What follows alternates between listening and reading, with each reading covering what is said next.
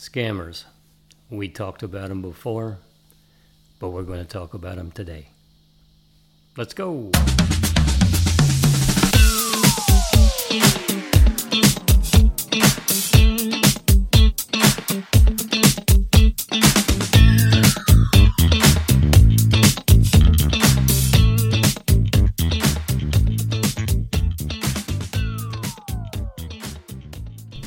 Good morning, Chet. How are you today?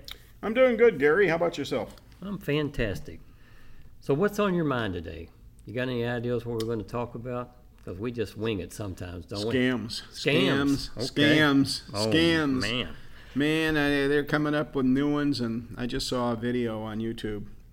And the person who was talking is apparently very tech knowledgeable and everything else. And he has a YouTube channel that talks about technology.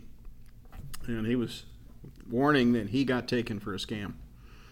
And it had to do with tickets and airlines. And what he said was he was overseas in a country where they spoke Spanish and he didn't speak Spanish.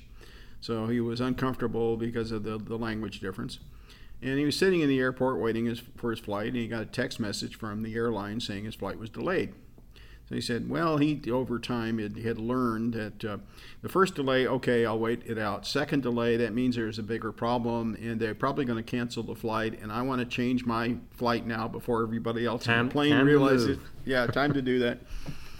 So he said he went out because he didn't want to call and talk to somebody in Spanish. He went online and he did a search on Google for contact to the airline in English kind of thing, and he got a telephone number, and he called that telephone number, and they answered the phone saying they were the airline and all the rest of this, and he said, I want to change my flight, and he told them why, and they said, oh, no problem, sir, we'll take care of you right away.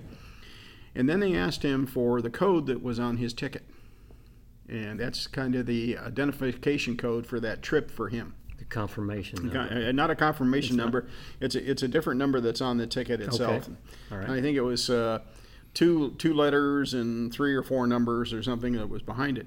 And he gave that to him, and then he started to wonder why. And he said that made him a little bit suspicious, and he started to do some checking, and he began to realize these people might be scamming him. He decided to kind of look and see where this went.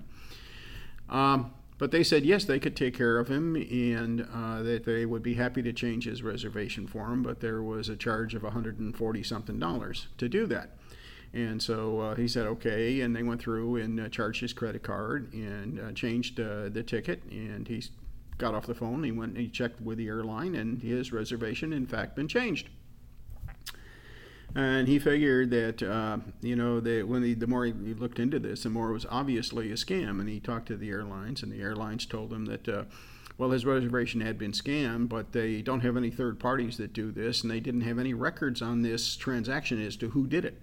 And so he talked to his credit card company and said, I want to get that charge reversed. And the credit card company says, no, we're not going to do that because it was a perfectly legitimate transaction. We talked to the airline. The airline said it was a perfectly valid transaction. But the airline doesn't charge anything to change those reservations. So he wasn't speaking to the airline people. Well, he's working it out now, but he said he wasn't apparently talking to the airline people. But he said the key thing in all of this appears to be that number they asked him for. And the more he thought about it, he said when he called the airlines here in the United States, they backtraced his telephone number and brought his account up so that whoever he was talking to had all his information, his itineraries and everything else. He said that didn't happen over there. And then the more he thought about it, the more he realized that number that he had given them was the kind of password into that trip. Right. And they could do anything with his account if they had his name in that number. So one of his words of warning were that, number one, don't go into Google and do a search for an English language version of that business when you're overseas. He said go to the website for the business or go to the website for the airline and go through their phone numbers where you know what you're doing. And he said that was the first thing. And there were some other things he mentioned about other ways that this thing could be hidden by the group that was doing this. But as far as the airline was concerned, it was a perfectly valid transaction. And he said, I could have done this from my phone directly through the website. And he said it would have been just as legal and valid. So he was just kind of warning people about this. But he did wind up saying a couple of interesting things. One of them, he says, if you decide to take a selfie of you getting ready for your trip holding your airplane ticket, make sure that any codes that are printed on the boarding pass or the ticket are not visible in that picture. And he said also, if there's a QR code that is put on your ticket by the airline when you print the ticket out, make sure the QR code is not visible, because people can scan those out of the photograph, and the QR code may have more personal information in it than just that code for the ticket. So he said, just be very, very careful of this. And he said, when you call some of these people, watch out. Don't just use what comes up top of the list in Google. And I thought that was some pretty good advice. We just have to learn to be smarter.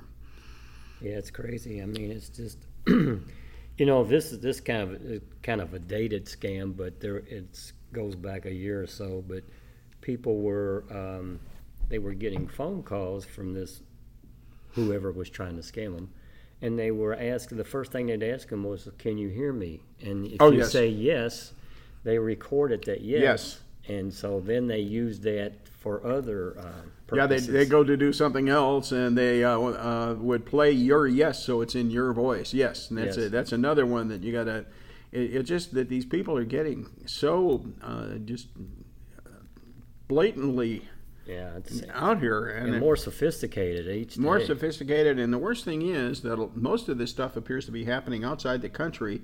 There's no legal path to go after these people.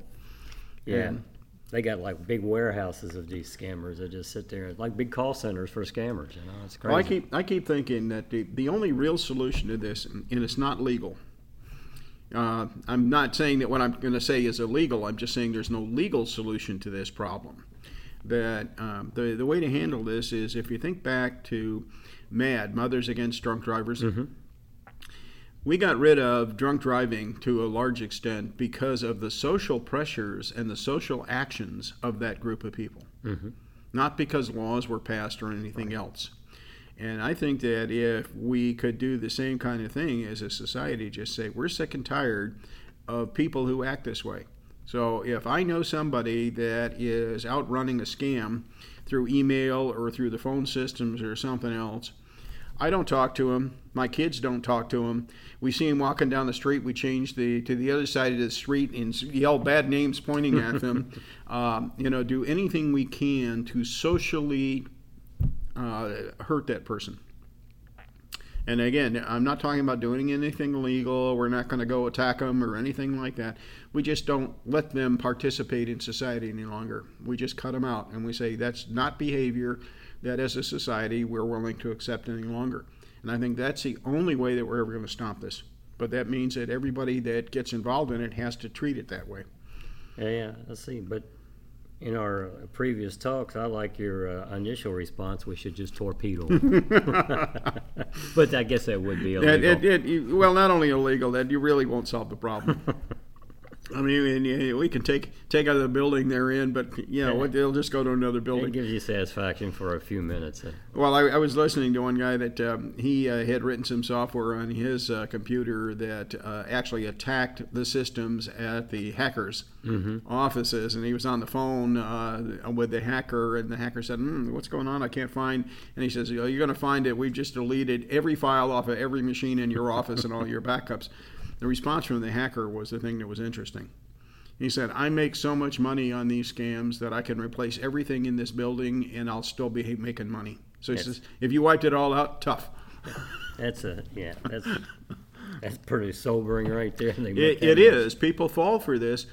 And if you think about it, there's 600 billion smartphones. 3/4 of the population of this planet have a smartphone.